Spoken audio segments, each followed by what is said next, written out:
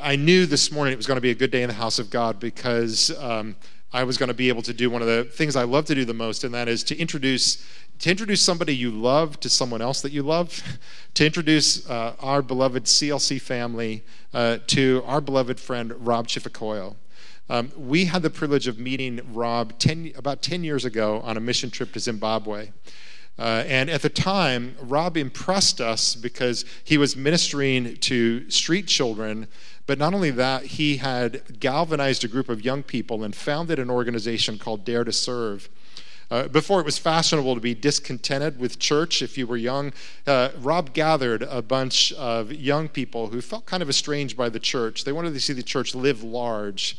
And they lived large. We called him Flash Mob Rob because he would text and all of a sudden a mob of youth would appear at a point of need, whether it was in a pensioner home or whether it was with orphan children who were literally being fed as they were on the streets, having some laundry done for them and tutored in a school. Rob was initiating that.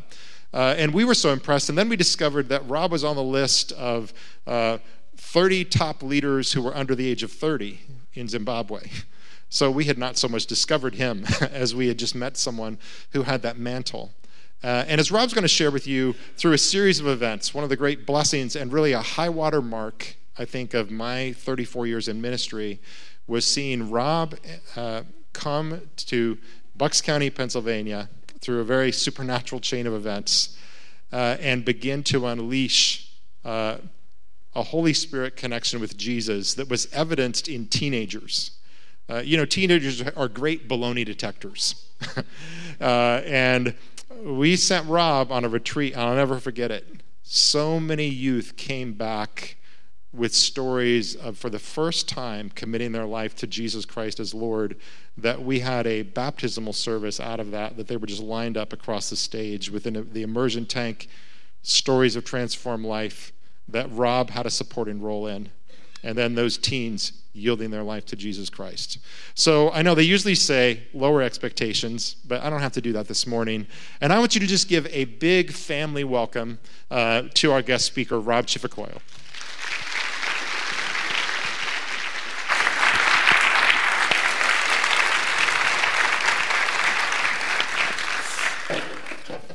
Wow, good morning. How are you guys doing? This is such a blessing. And even as Bob was sharing, all those memories start flooding back of just how awesome God is. Even as we were worshiping, I had a moment where I was thinking to myself, I'm standing in this amazing church, and I'm standing in front of it, and I was like, Lord, you weave so many journeys in unexpected ways, and you're in control. How could we ever doubt that you're in control? I was just overwhelmed with just joy.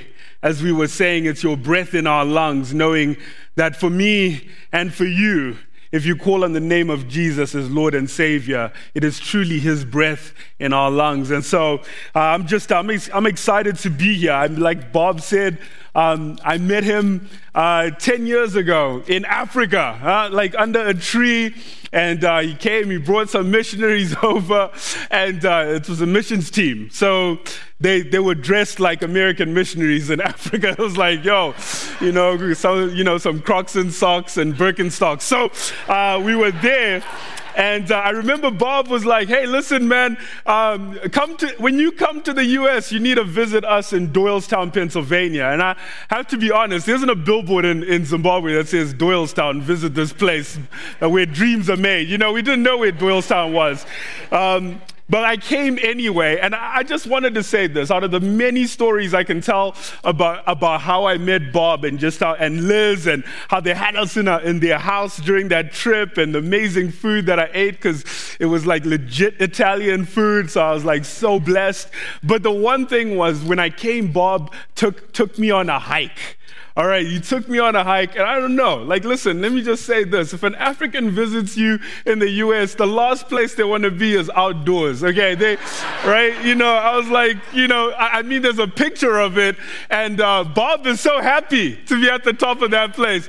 But I can say that if you look at my face, in Hebrew, it means, please take me to McDonald's or a mall. Like, why would we be outdoors? You know what I mean? Why would we be on Pride Rock in America? Why would I do that? So anyway, just an awesome way of like that meeting so many years ago, coming here and seeing how the Lord just brought us together and how God was working something in that and how some insignificant meetings that we have in our lives, sometimes it can feel like we just bumped into someone. And yet God is writing a story. He's writing a great story in that. And it can be the most unexpected people. The most unexpected people. And so I am so thankful this morning to be in front of you sharing God's word. I want to say this before I start. And, understanding God's word is critical. In the time that we live in, just knowing and deepening our faith and living it out is one part of it, but just diving into God's word and truly understanding the character of God is so important. Because once we understand who God says he is, not who someone else says he is, but who God says he is, as per his word, his character, his nature, we start to walk in the plans and the purposes that God has for us. We start to live the life that God has for us. And the story that I have this morning that we're going to dive into, I want to preface it by this, by telling you and letting you know that as a guy from Zimbabwe, we are storytellers. That's how it is back there. We're storytellers, and just be forewarned, I get excited when I preach, so don't get shocked. But the reality is, even though we tell our stories, the Bible says, let the redeemed tell their story. That in our story, it isn't really a story about us, but it is a story about him. It is a story of the goodness and greatness of God. So I just want to dive into that this morning. If you have your Bibles, we could turn to John chapter 11, and we're going to start reading here from verse 1. It says, now a man named Lazarus was sick. He was from Bethany, the village of Mary and her sister Martha. This Mary, whose brother Lazarus now lay sick, was the same one who poured perfume on the Lord and wiped his feet with her hair. So the sister sent word to Jesus, Lord, the one you love is sick. When he heard this, Jesus said, the sickness will not end in death. No, it is for God's glory, so that God's Son may be glorified through it. Now Jesus loved Martha and her sister and Lazarus. So when he heard that Lazarus was sick, he stayed where he was 2 more days. And then he said to his disciples, let us go back to Judea. I want to start this morning by us looking at this story about the death of Lazarus, the illness that Lazarus went through. But spoiler alert, I'll just let you know, if you've never been to church before, Lazarus dies. So after those first 6 verses that we just read, we understand that Lazarus, at some point in this story, he does die. And so when I was looking at this story and praying and looking at what we're going to be talking about this morning and what God has laid on my heart to share, I was reminded of something, that this story says a lot about Jesus' character. It says a lot about us, and it says a lot about what it looks like to walk and live in an intimate relationship with Jesus. It deepens our faith. It broadens our understanding. When I was growing up in Zimbabwe, I'll say this. When I was growing up in Zimbabwe, when I was about five years old, my mom came back from the UK. She went to England, and she came back with a Karate Kid videotape. I don't know if you remember, if you're in here and you're too young to remember a VHS videotape. I think there'll be people praying for you afterwards. But there was this thing, and it was before DVD, it was before Netflix, it was before streaming. It was a VHS videotape, and we popped in. It was the only videotape we had. And I learned how to speak most of my English words when I was little, came from the Karate Kid. So we're there in Zimbabwe going, sweep the leg. Like, we have no idea what New Jersey means. We have no idea Daniel LaRusso. So here's the deal. When we would watch the Karate Kid, we just fast forwarded to the fight scenes. We're just like, we don't really care about the story because we don't really understand English. We just want to see people getting beaten up. And so, years later, this movie that I loved growing up, years later, I was over here in the States, and it was on some TV network that shows old movies. And I'm watching, and I'm like, I was just struck by the Karate Kid. It's a really cool story. It's an amazing story. There's a love story in there. Now that I could understand English, I could understand there was a love story. It was a story about a boy who was living with a single mom, and they moved to California, and then the janitor kind of became a father figure, and there was some messed up things in the story as well, that the janitor was actually beating up high school kids, so there's a problem with that. But the story was bigger than just the fight scenes. And I'm saying this with God's word, that maybe you've heard the story of Lazarus. And maybe the story of Lazarus, when you read it, was just about a guy who died and was brought back to life. But as we read it this morning, I want you to read it as we understand the language of God.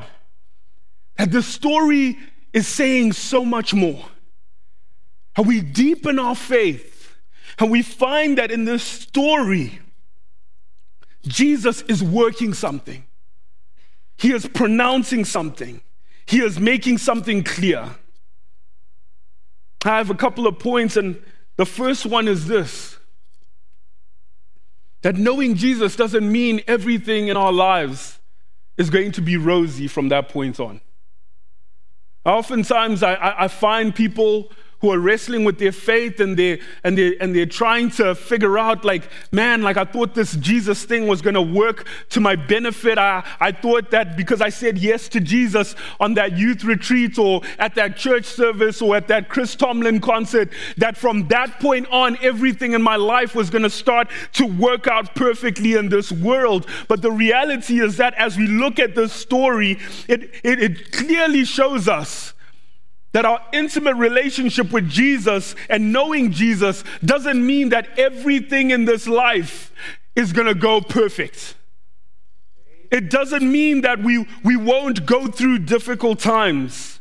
In fact, John 16:33 says this. Jesus says, I have told you these things so that in me you may have peace. In this world you will have trouble. But he doesn't end there. There's a period, but he doesn't end there. He says, but take heart. I have overcome the world. Jesus says, in this world we will have trouble.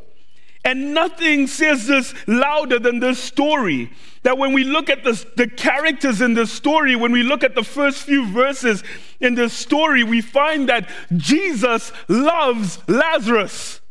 And Lazarus is sick. And the reason why I read through those 6 verses to get to the part, because I want to show you that in those first 6 verses, there are a few things happening. Jesus loves Lazarus. He finds out that Lazarus is sick, and Jesus stays where he was 2 more days.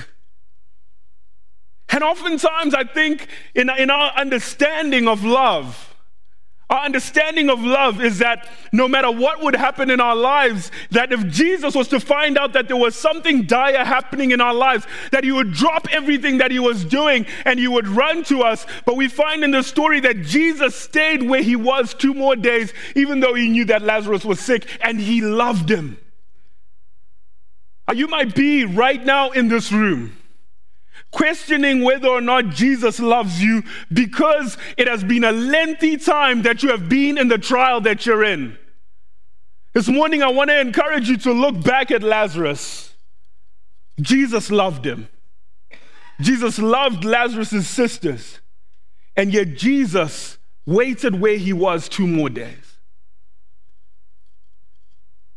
Jesus' love is not necessarily reflected. In fact, I can say it isn't reflected by whether or not the things in our lives are going well.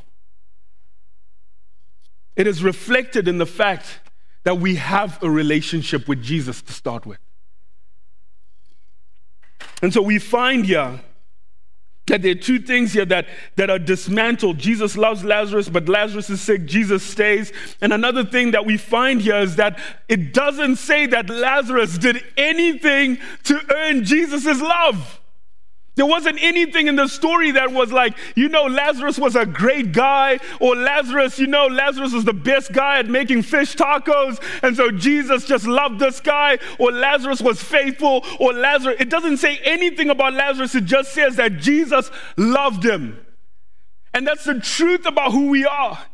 I think the thing that we also have to disconnect as we understand how it is to walk with Jesus and understand his love, and to walk with Jesus in times of trouble, and to establish our faith so solid that no matter what comes our way, we will not be shaken. We will stand firm. Jesus will be fundamental and not ornamental. We don't move him around. We stay faithful. For us to be in that place, we have to understand the love of God is something that we did not earn. All of us in this room were sinners in need of his grace. That on the cross, Jesus wasn't looking at some of us and going, you just need a little sprinkling of my blood. But over there, that guy needs a gallon. We were all in need, all falling short, all deserving of the wrath of God, and yet Jesus says, I love you. You are mine. In Isaiah 43, I love that God says, you belong to me. You're mine. I love you. I have redeemed you, and you have done nothing to deserve it. I always feel on my heart as I'm saying that there are people in the room running away from God. I've run away from God saying, God, I messed up, Lord. I'm not good enough. And I'm running away from his love, like Adam and Eve, trying to hide from God as though that were possible, right? The psalmist would say, that is the dumbest thing you could try. And yet we're running from God because we think that we've lost the love, that because somehow we didn't earn it. We're his children by grace and by grace alone.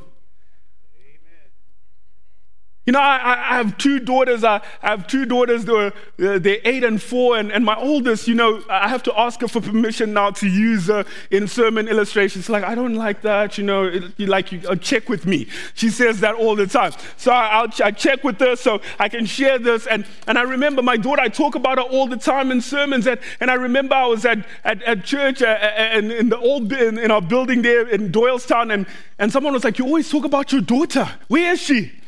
And at that moment, it was the perfect timing. I was like, she was coming up from children's church. And I was like, there she is. And as I was pointing at my daughter, it was almost like in slow motion. As I was pointing at my daughter, her little finger was making its way up her nostril. And as I was like, I knew what was happening and I couldn't stop it. And I was like pointing at her. And as I pointed and said, that's her, she was in there just digging. And I couldn't even switch kids. I couldn't say that's not her. All the kids were white. I was like,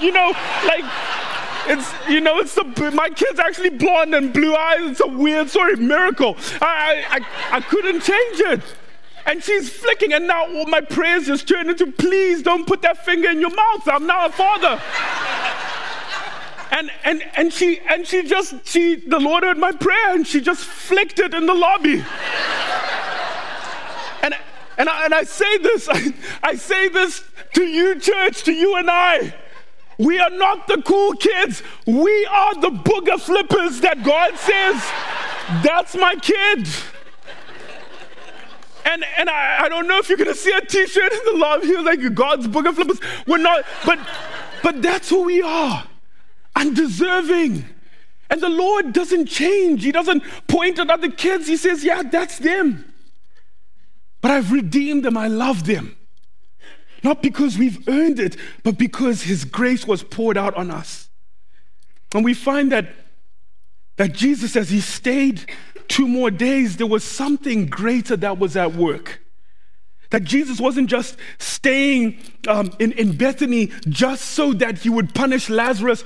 No, there was a greater story. Jesus' word is true. He had said that this sickness will not end in death. No, but it is for the glory of God. That his delay was for his glory. That his delay was for a greater story to be written. And I want to say this, wherever you're at praying, that delay is not denial. That maybe right now we're on our knees. Even for me, myself, and my wife and I, we're praying for healing for my mother-in-law. She's not well, and it sometimes feels like, Lord, have you answered that prayer? But we know that delay is not denial. We stay there in faith and we trust that, Lord, you can still heal even in the 11th hour. Lord, you will still heal even if the report that Lord, we are trusting you to the very end. I love 2 Peter. It says this in 2 Peter 3 verse 9. It says, the Lord is not slow in keeping his promise, as some understand slowness. Instead, he is patient with you, not wanting anyone to perish, but everyone to come to repentance. That our slowness, what we perceive as slow, it's just the Lord that just being on schedule, on time, as he planned.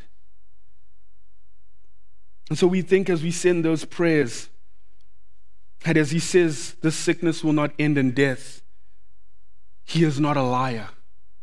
He did not lie to the disciples, even though Lazarus died. He did not lie to the disciples. This sickness will not end in death. Because you know what? Even though Lazarus died at some point, and people may have said, you know what, Jesus, you've had a great track record. Your whole time I've known you, you haven't failed once. But hey, listen, even everyone gets one wrong. But he's not a liar. He is not a liar. He is the Alpha and Omega. He is the beginning and the end. It is not the end until Jesus says it's the end. That our end is our end, but he is beyond time and he is beyond the grave and he is beyond every sickness. He is the name that is above every name. That Jesus, it's not over until Jesus says it's over. And that gives me confidence because on the cross, when it comes to death having its reign, Jesus says, it is finished, it's over. He says, I've defeated it. And so we can trust that when he says it's the end, it's the end. But when he hasn't said it's the end, it's not the end. And we can trust that. You know what? But as we look at this passage of scripture, I'm reminded that for Mary and Martha in this story, as we read, and maybe this afternoon as you go home, you can dive into this passage of scripture and see so many things that God is doing in this passage. But I love to zone in on the sisters who are grieving their brother who's sick, who's dying, because he dies.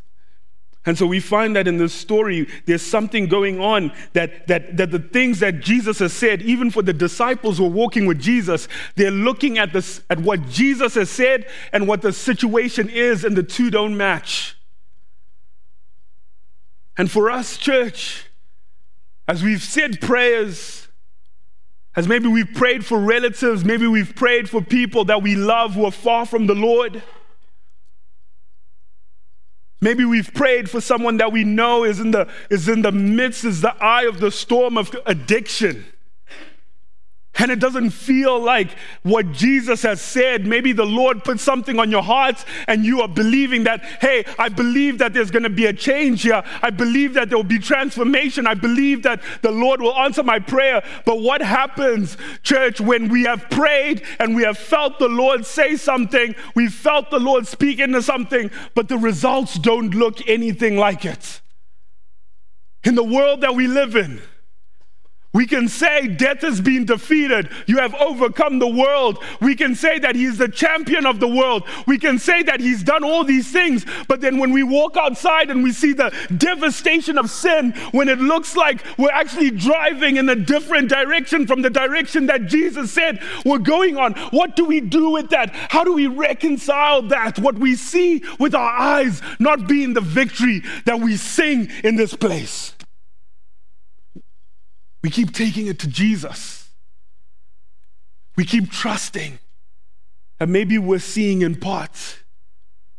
Maybe what we're seeing with our own two eyes is not really the reality of heaven's perspective, and that there's something deeper going on. I can imagine as Lazarus got worse, some may have doubted Jesus. Some may have doubted his words. Some may have doubted his promise. But you know, sometimes the things we see,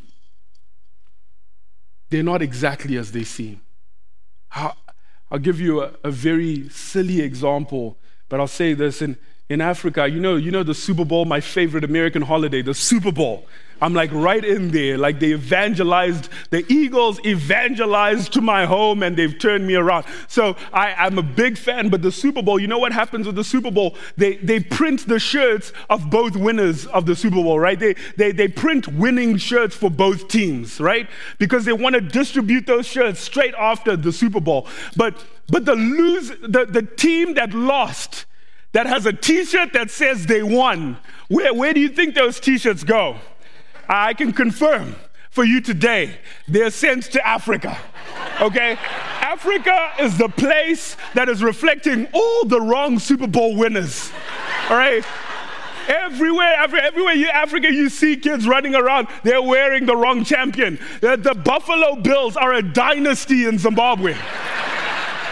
Back to back, they won it. But that's not the truth. That's the wrong champion.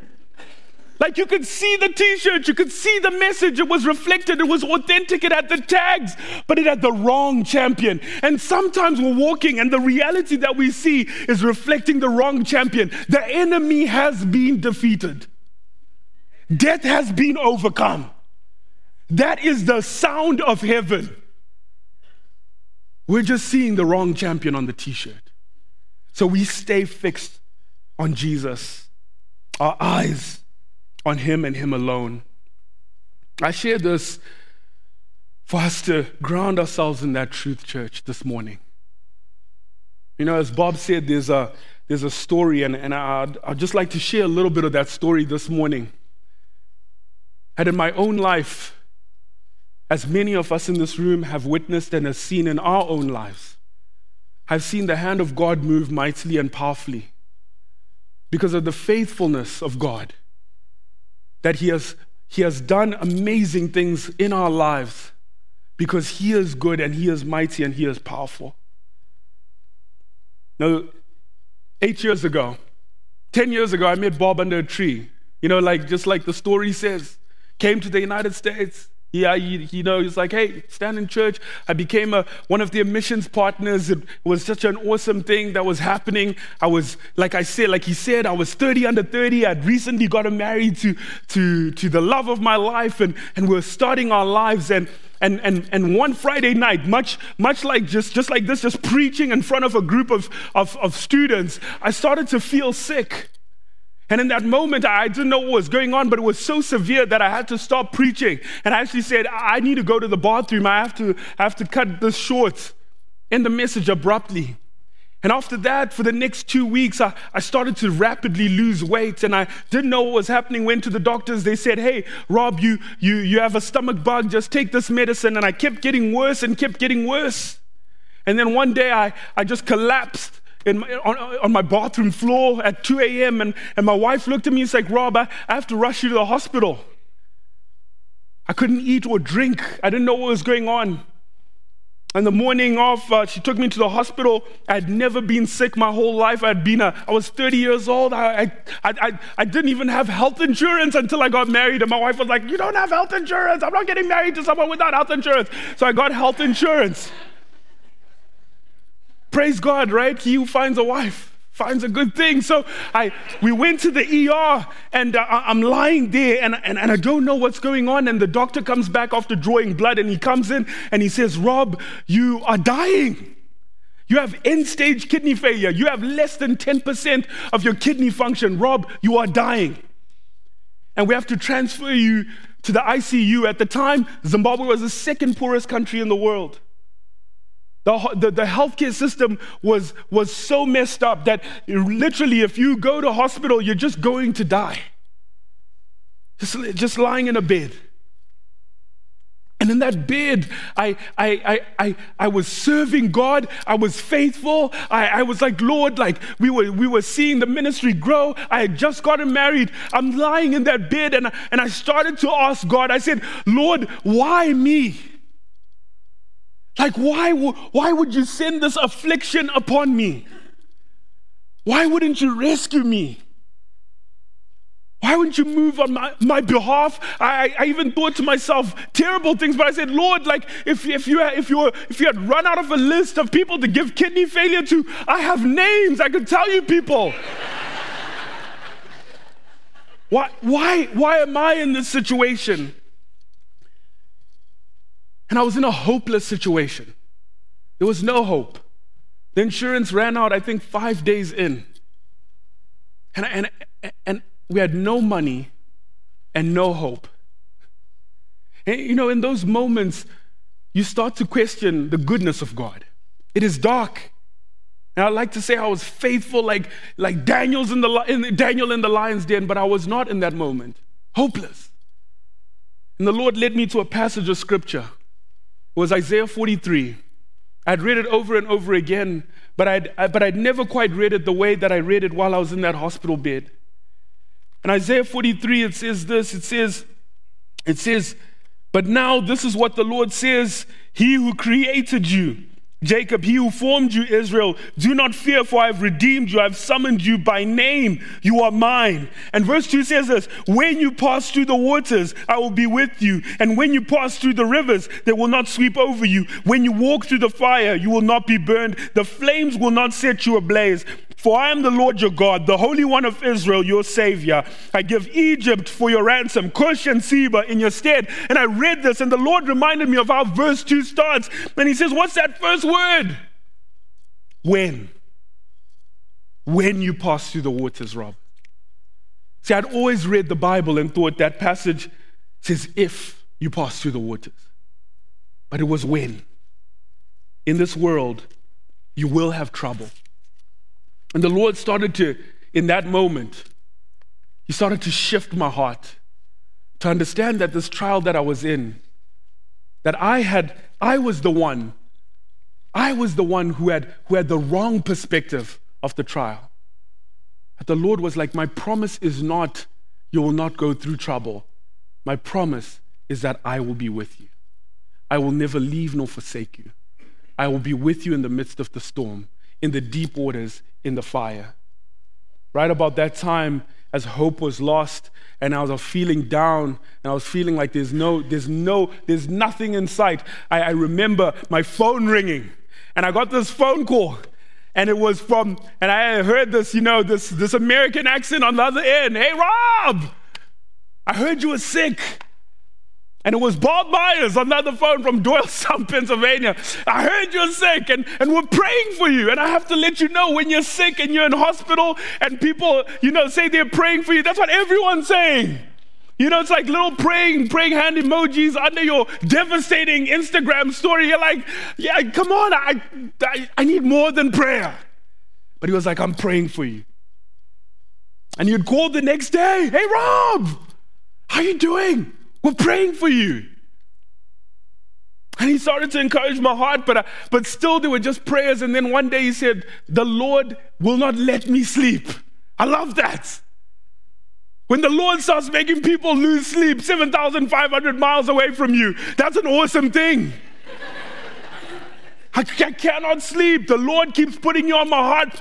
And he's led me to say that we must put legs to our prayers. I remember that line lying in that hospital bed on my cell phone. If he leads us so, we will put legs on these prayers. And that Sunday, Bob put a picture of me in a hospital bed on the screens, and he said this. He said, Rob, we put a picture of you sick in hospital, and the church is responding. Not quite that one, but the church is responding. And that Sunday in the church, the new president of Doylestown Hospital, who had come from Chattanooga, Tennessee, had walked into those doors. And he saw my picture, and he said, the Lord is leading me to this. If you're able to bring him over here, I will take care of the cost. We will run the tests in our hospital to see how we can help this guy. You know, I didn't know this was happening. I wasn't praying extraordinary prayers in that hospital bed, but the Lord had heard my cry. And that week I got another phone call from Bob, and he was much chirpier. If you know Bob, you get to know him. He was like really excited. He was like, Rob, God's doing something awesome. And you know, he was like, listen, we're trying to make plans for you guys to come here. You're not going to die in that hospital bed. And you know, when you hear that news, you know, and you've been doubting God, you know, you switch, you go a complete 180. I was like, Lord, I never doubted you. Always knew you'd come through. That's my God. I told you. And there was hope at the end of the tunnel. I could finally see the light. I was like, okay, the Lord is moving. And in that moment, church, I was so encouraged. And I knew the Lord now was turning the story, but we came over to the United States a couple of weeks later, and I don't know why. Maybe I just watched way too many episodes of ER and House. I just thought I was going to go into the hospital for 2 weeks. Some doctor with a cane was going to come in and say, hey, listen, you're allergic to shrimp. Go back to Zimbabwe. But the doctors ran all these tests. And in the midst of that, as the doctors ran all these tests, they said, Rob, you're actually in kidney failure. You're dying. You're young. You're gonna need a kidney transplant. And you know, once again, you're on that mountaintop where finally you're here, and you think you've now been saved, and now you're back in the valley. Where am I gonna find a kidney? Where am I gonna find? I'm uninsured. I don't have any money. And so, but that didn't let up, right? Like, it was like, Bob was like, don't worry about it. We're going to pray about it. We're going to go to the church, and we're going to ask them how much we need. And he started looking. I think he creepishly was sending emails to Nigerian doctors saying, hey, we have your brother over here who needs a kidney transplant. He was like going all out. But as we went, we found out we needed $250,000. A hospital in Camden, New Jersey said, we will do the surgery at a discounted rate of $250,000. There must be a rule that you cannot say the word discount before you say $250,000. But they said that. And once again, that faith was stirred. And I can tell you that time in my life, church, I saw the hand of God move. Not only in grown-ups in the church, I saw children in the church give up their pocket money, put it in an envelope, and say, I'm giving because I want you to live. And in that moment, I remember we got up, and the plan was to raise $100,000 over 3 months, and just maybe would go to other churches, and maybe would find the rest of the money. That weekend and the next weekend, the church had raised $250,000. Praise God. But we still needed a kidney. And I don't know if you've ever asked someone for an organ. I don't know. Awkward conversation with family members. Hey, remember that time I lent you my iPhone charger? Hey, I need something. I was talking to my family, asking them. Some of them were getting tested and being disqualified because they found underlying illnesses in them as well. But there was this young man, and I want to stress this, church, who had come on a missions trip 3 months before I got sick. His name is Michael Whittle. He came on a missions trip, and I say this, he was the most mission trip looking young adult I'd ever seen in my life. And he came on this trip with Bob and 12 other college students to Zimbabwe just 3 months before I got sick. And Michael said to me, he said, hey, listen, man, this might sound weird, but I believe that the Lord has sent me on this trip to heal someone. I said, Michael, have you healed someone in Doylestown, Pennsylvania? God done that there? Pretty sure he's not doing it here. In my heart. I said, oh, cheers. And I prayed the most faithless prayer I've ever prayed.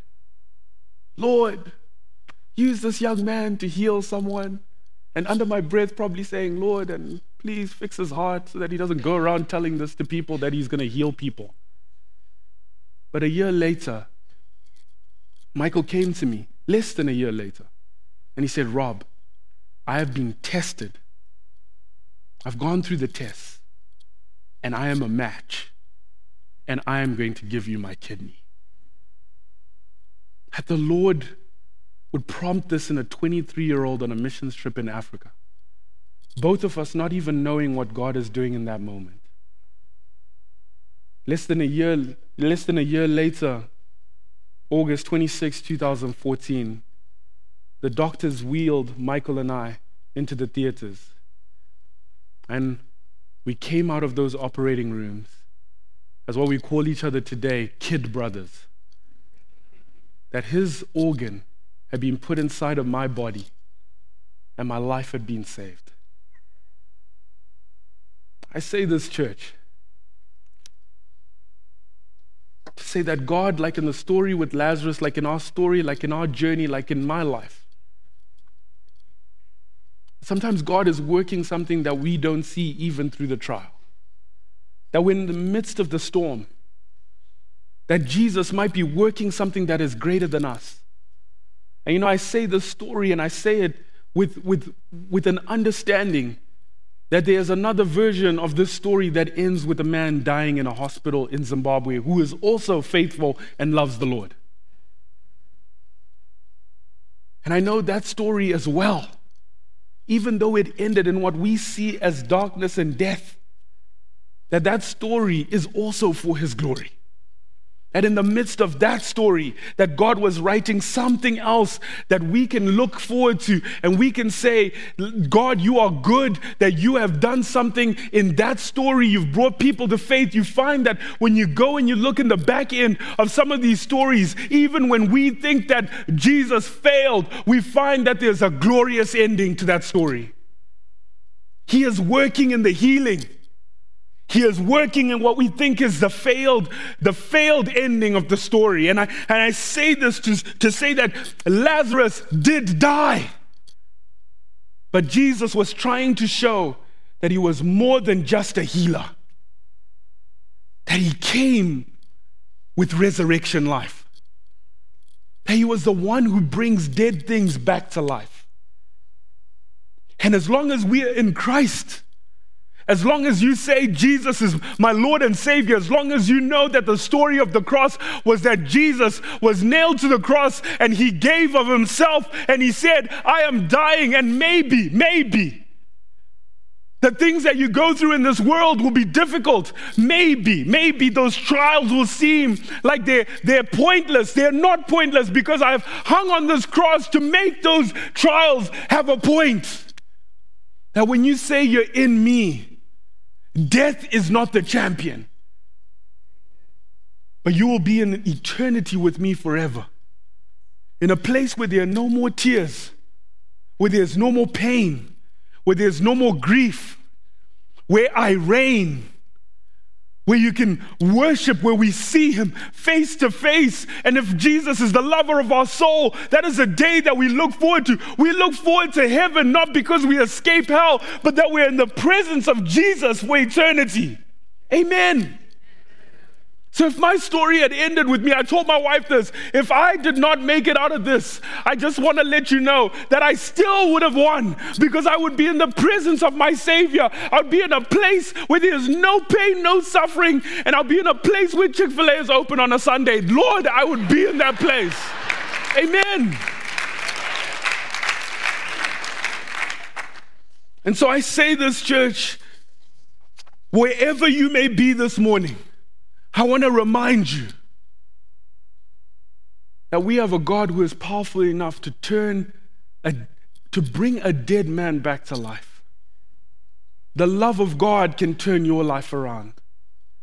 You might be in this place, and as I was praying this morning, you might be in this place trying to figure out, you're discovering, you're like, I'm just coming to church. Maybe someone dragged you in this room and you weren't expecting to hear this accent. You weren't expecting God would bring our paths together in that way so that you would hear this message, you would hear this word. But I want you to know, just like I met some guy under a tree where I thought it was going to be a pointless meeting in Africa 10 years ago, God was like, this is the most important meeting you will ever go to, because someday this meeting will save your life. And maybe you're in here and it feels like it's pointless. And God is saying, there's a reason why you're here. And this reason is greater than anything you could ever imagine.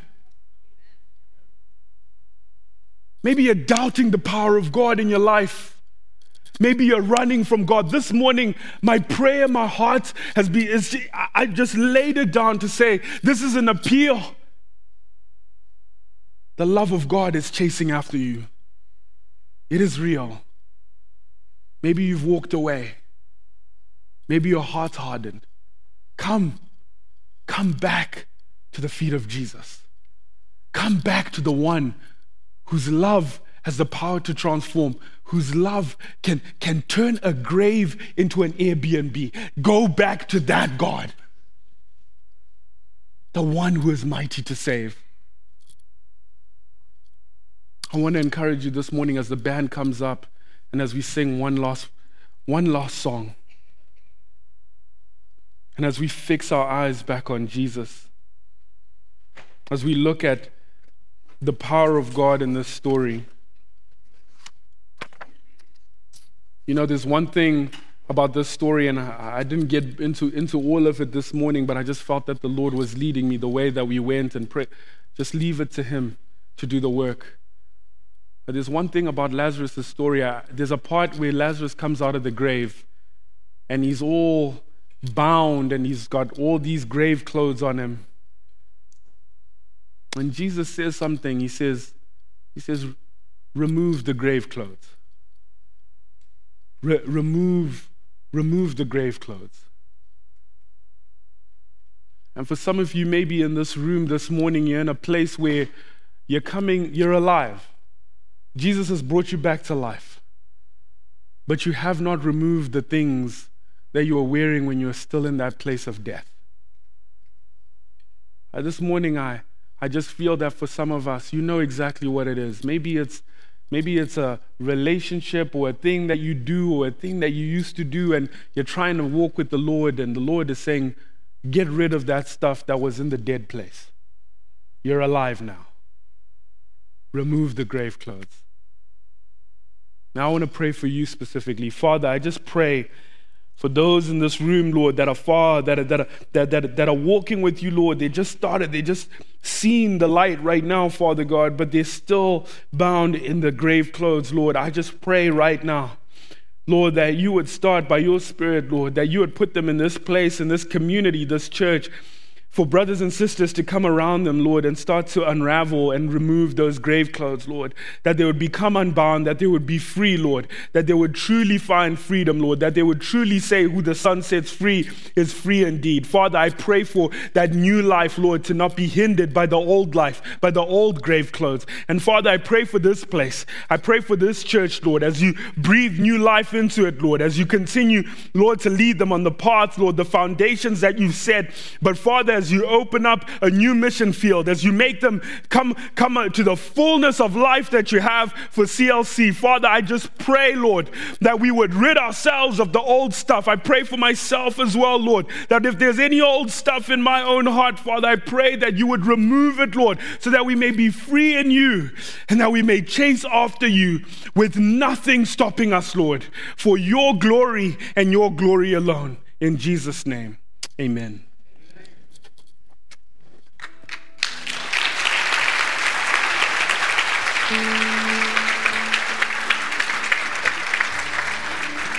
I invite you to stand with us, church.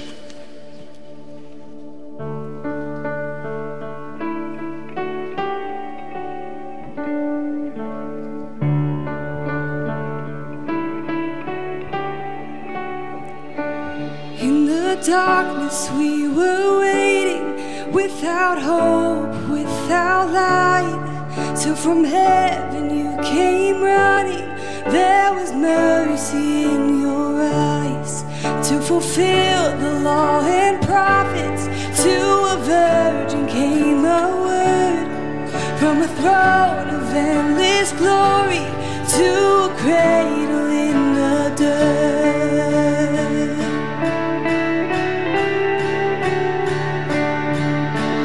Praise the Father, praise the Son, praise the Spirit, three in one.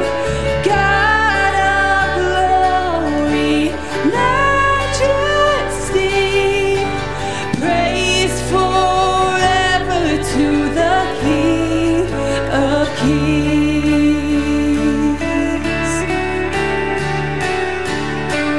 To reveal the kingdom coming and to reconcile the lost, to redeem the hopeless nation. You did not despise the cross, for even in your suffering you saw to the other side, knowing this was our salvation. Jesus, for our sake you died.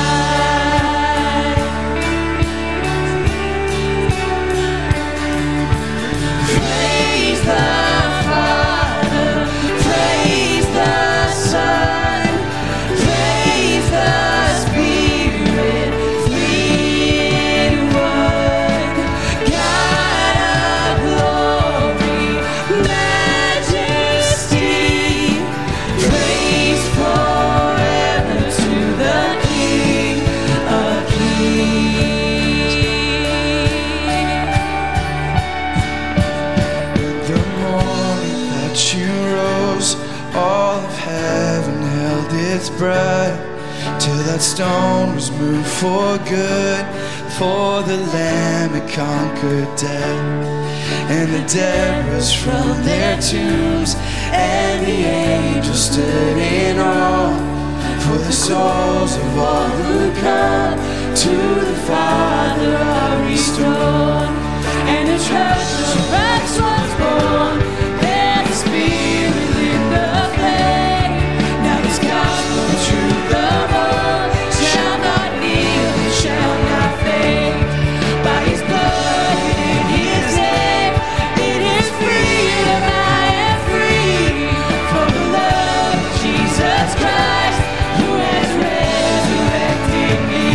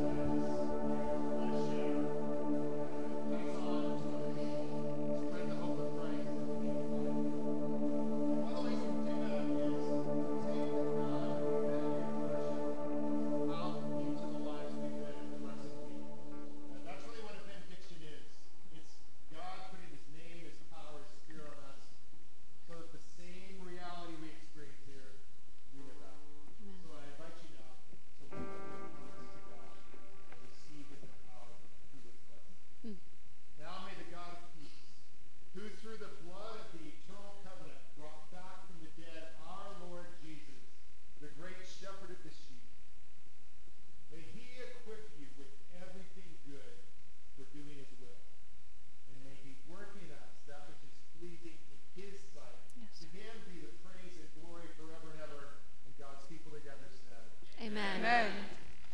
Amen.